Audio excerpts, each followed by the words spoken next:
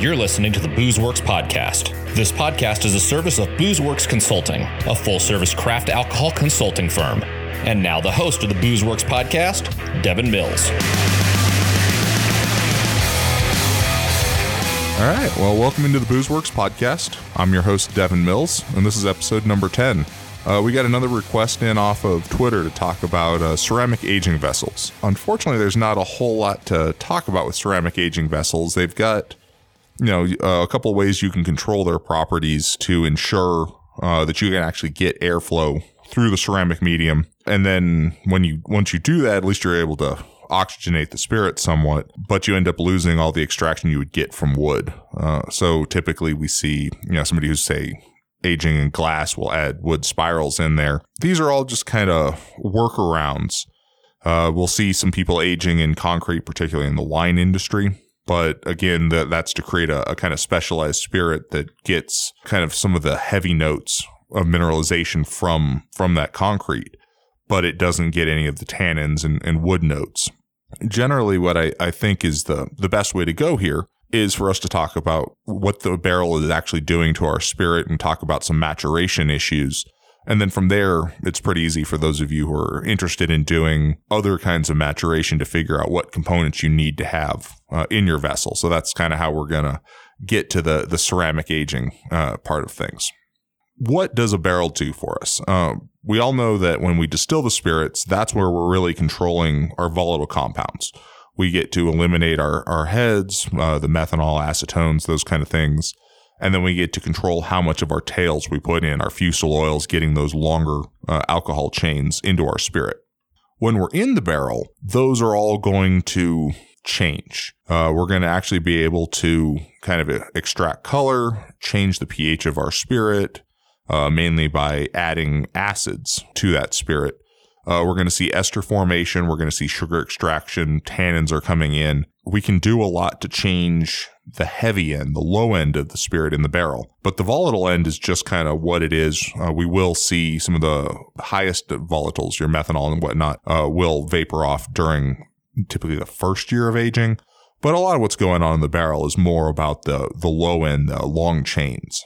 Generally speaking, coarse-grained wood is preferred. Coarse-grained is going to be more permeable to oxygen and tannin extraction. So this is going to allow us to kind of mature that spirit faster. European oak tends to be more coarse-grained than American oak, although we can definitely get some wood out of Oregon that's going to actually more mimic what we're seeing out of Europe. But generally our Missouri, Tennessee, white oak species here in the U.S. that most of us are using, it's going to be a kind of tighter grained wood that's going to take a little bit longer to see the extractions we would from a European spirit. So if you guys are looking to do speed maturation or speed up your maturation, changing where your wood is from and going to that coarser grain is really going to help you out. Oxygen tends to be, at least in my opinion, the most overlooked part of how maturation goes. Everybody likes to talk about the wood and the wood exposure and making sure we're extracting the tannins. We see this in a lot of the speed maturation methods where they're, circulating spirit past wood chips or sinking a bunch of wood into a vessel, at 10 or 20 times the surface area to volume in order to speed up the tannins going into the spirit. But oxygen is where we're really able to change our spirit and get a lot of the depth of that spirit that we see in age. The way this works is our ethanol actually gets oxidized into acetic acid. And then that acetic acid then allows for the formation of esters inside the spirit. So we'll be able to basically create, and there's a huge chain of chemical reactions here. But basically, initially, we have the oxygen in the barrel that gets converted, and typically that happens within about the first 6 months. And that's going to convert some of our ethanol into acetic acid. Then that acetic acid, once the pH drops low enough, down to about a 3.5, we're actually going to start creating ethyl acetate. And that is then going to be able to get converted farther into the esters we're looking for. There are a lot of the speed maturation work being done. Brown-Forman's got a great patent on this stuff right now in adding ethyl acetate to our spirits in order to kind of convert that first 6 months of aging into something that we can done basically instantaneously. And so they're adding basically ethyl acetate to a spirit, heating it, pumping oxygen through it, and they can get, at least according to their patent, a mature spirit in about a month. Now, how close that spirit is to other spirits, an 8-year barrel-aged spirit, there's some debate about that, but they are doing well and selling the product. Typically what we see is that ethyl acetate in the barrel takes about 30 to 36 months to be formed by the creation of acetic acid in the barrel. So really, we're kind of in this 4-year period where most of what's going on is ethanol is being converted, and we're starting to get the base of flavors necessary for ester creation. This doesn't have anything to do with the wood extraction, vanillins, tannins, that kind of stuff. This is just purely the physical spirit maturing due to oxygenation. This is why we start seeing the 4-year spirits are much more complex than even their 2-year speed age stuff. If you're looking for wood notes, obviously we can extract wood a lot faster, but to get kind of that roundness on the spirit and some of the more depth of flavor, that's where, about 4 years in a full-size barrel. When we're doing all these acid conversions, the fusel oils are basically unchanged. And so what we're going to see is that base of tails that you left in there is going to kind of sit and ride through this process. And it's going to be our ethanols and some of our higher volatile ethanol chains that are going to be going through all this process. One thing to think about when we're looking at all this oxygenation is how much oxygen are we really getting to our spirit? We know that when we put spirit in a barrel, there's some amount of headspace. That is the readily consumable oxygen. Once that's been consumed, we're going to actually rely on oxygen making it through the wood, either into the headspace or directly into the spirit. Something to look at when choosing the wood for your barrel is that tannin in the wood will actually consume oxygen as it's making it through the wood. And so higher tannin barrels are actually going to take longer to get to the point where we're actually able to do some of these oxygenation methods. So this is where the European oak is going to kind of put you on the other side of things, because it will have a little bit more tannin content in there. And so even though it's wider grains, there's some complexity. Let's put it that way. You can get more through there, but more is going to be absorbed by the wood. While I'm here, tannins are interesting. When we're talking about wine, tannins are primarily there from the grapes themselves. When we're talking about spirits, they're primarily there from the wood themselves. Tannins have some kind of interesting properties. They give you that astringency. They give you that dry mouth feel. Tannins can actually polymerize, and they'll create longer chains when left kind of alone. So we can extract tannins from our wood. Initially, that's going to make our spirit more astringent. Over time, those tannins are going to bond together, create long chains, and these chains will actually get long enough that they won't affect your taste buds. And so basically those tannins just kind of create a smooth mouthfeel without giving you that dry mouth and astringency. This takes time. The other kind of part of it is when we agitate that spirit, we can then break the long chains down. This tends to lead some wineries into looking at no pump methods. So after a barrel has been aged, we try to pull the spirit out as smoothly as possible and allow those chains to stay long. Gravity drains and some of that kind of stuff where we're not having to go through a pump are generally preferred. We're starting to see some of this in the spirit world, particularly with brandies, where the barrels aren't moved, the barrels aren't rolled, they aren't agitated, so that you can get that kind of smooth mouthfeel without that dryness. I don't know anybody on the whiskey side that's doing this yet, but it's certainly something that I expect to start coming into the whiskey world fairly quickly. So that's plus or minus what oxygen's doing for us. In talking about tannins, it's important to think about what else are we getting out of the wood. There's a whole bunch of compounds, whether it's, vanillin, which is the easiest thing to talk about, which is formed kind of from the breakdown of lignin. Ethanol is going into the wood. When combined with that lignin, it's actually going to pull out and become, aromatic aldehydes. This is typically going to happen at higher proof spirits. We're looking at a barrel proof in that 60-70% range, or ABV, not proof. What we're doing there is we're actually going to be breaking down the wood of the barrel. Older barrels will have the easily extracted vanillin gone typically within the first 3 years. And then it's actually going to be relying on the breakdown of the wood after that. You can see a couple of interesting papers out there that'll actually talk about the uptake rates. And there's a very fast curve, in that first 6 months, depending on barrel size, 6 months to 3 years. And then it kind of rolls over and we see that curve flattening out. And that is where the wood is actually providing or being converted into those flavors.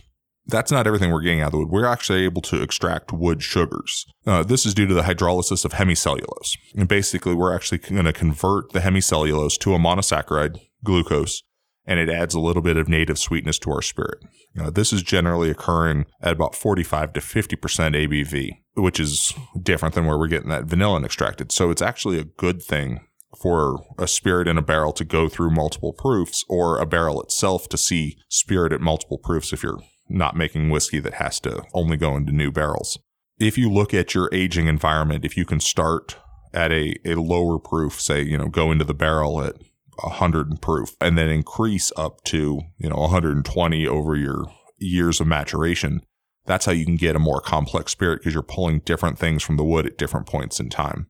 We're also able to pull phenols out. This is the hydrolysis of tannins, and it'll create phenolic acid. Typically, this is occurring, 50, 60% alcohol. This is going to give a whole bunch of different kind of characteristics to our spirit. So we've got a couple of different points that we want to hit, but generally speaking, coming into the barrel at a low proof and increasing to a high proof, or if you're in an area where proof drops, go the other way, come in high and drop down through the range, will enable you to pick up a whole bunch of components that you really can't do too much with.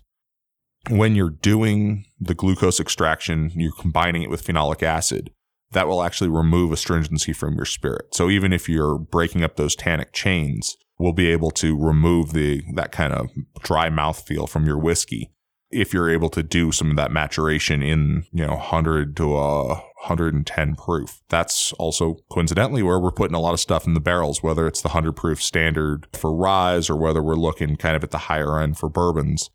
Luckily, our whiskeys kind of sit in here. We don't see it as much with, say, rums that typically go into the barrel at very high proof, but we're not dropping down to get that lower proof in there and removing some of the astringency in the spirit. One thing to note is we don't want to go into the barrel at too low of a proof. When we're in the 40 to 45% ABV range, we can actually create methanol in our spirit from the barrel. We're basically creating that wood alcohol during the aging process. Now, some of it will volatilize off due to the oxygenation exchange, but you're going to end up seeing a higher methanol content in your spirit than you would otherwise. So typically don't let your spirit drop down below about 90 proof. Otherwise, we're going to start picking that up.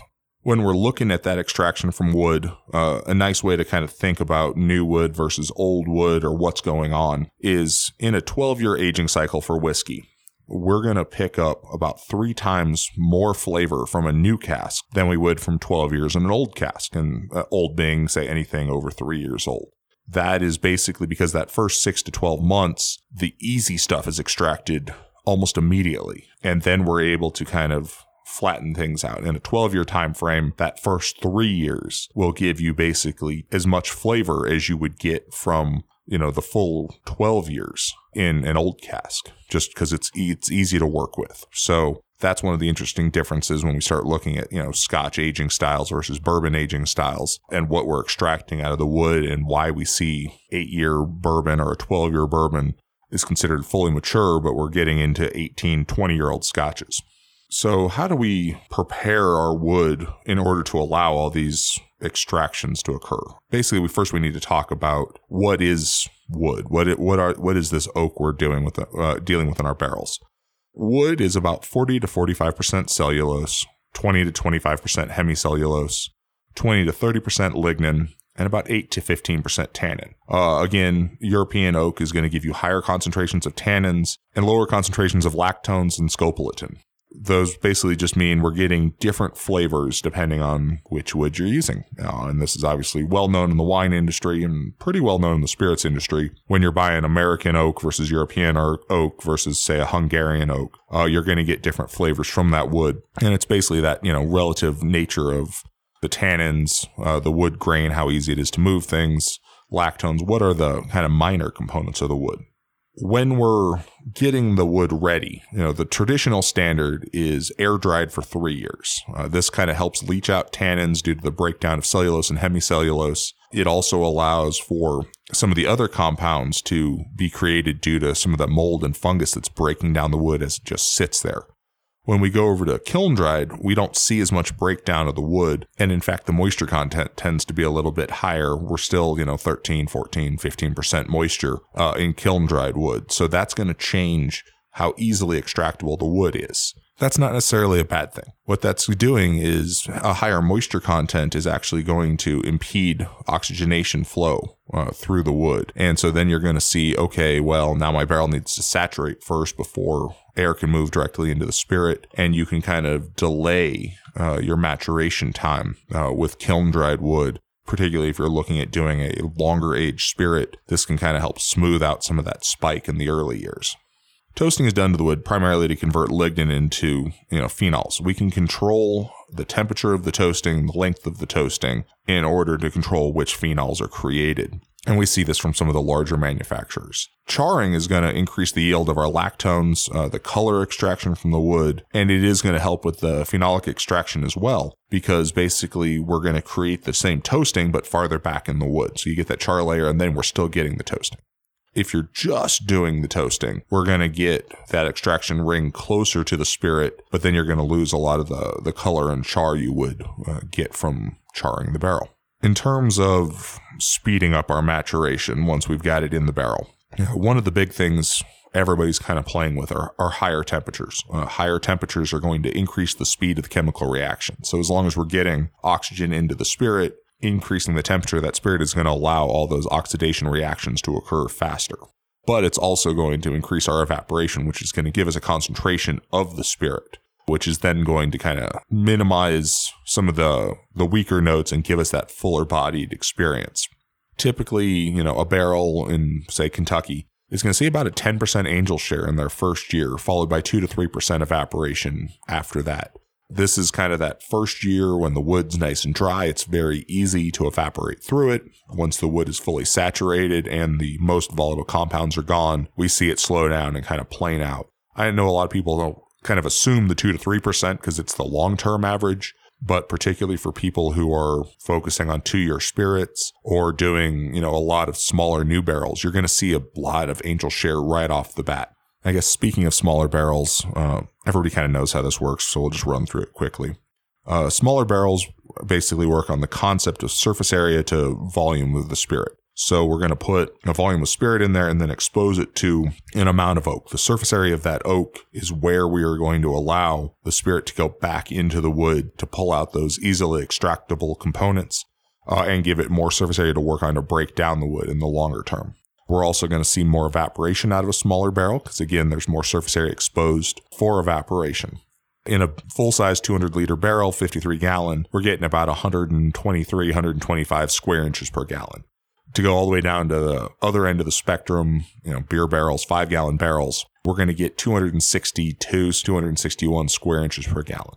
So for a 10x change in volume, we're getting almost or more than a 2x change in the ratio. In between there, it kind of bounces around a little bit. The problem with small barrels is that primarily we're dealing with extraction. Oxygenation takes time to work through those components. You are going to see the evaporation and the concentration, but oxygenation is mostly a function of time and letting those chemical reactions occur. So we end up with kind of a very woody spirit more so than a fully rounded and mature spirit. Again, this is one of the reasons that some of the big boys are looking at ways to speed up those chemical reactions, the ethyl acetate additions. To go all the way back to kind of the beginning, if you were going to design a ceramic aging vessel, you need to make sure that it would be permeable and we're able to get the oxygen into the barrel, or we're using a source of oxygen, a bubbler or something like that. We need to have the wood in there so that we can create the compounds that are going through the reaction. We need to have the tannins, the phenols, and enable that to kind of occur. And then lastly, we need to make sure that we are allowing evaporation of the spirit. So basically, an open-topped speed maturation vessel with wood dropped in there is going to give you a lot of the similar effects. But it is open top, so you are going to see more oxygen. You're also going to see more evaporation. So trying to figure out how to neck that and create a similar, evaporation surface is certainly an interesting challenge that I'm working on. There's a whole bunch of information in there today. Feel free to hit me up either on our website or on Twitter at Distiller Dude, and we can talk a little bit more about what you guys are seeing in your barrel program, how you're doing your maturation. And then, if you get a chance, please give us a review on iTunes. That really helps out and get more people to hear about the show. But all right, thank you very much. Have a good day. Thanks for listening to this episode of the BoozeWorks podcast. If you have a topic or question you'd like us to focus on for a future podcast, send us an email to podcast@boozeworks.com. Happy crafting and cheers.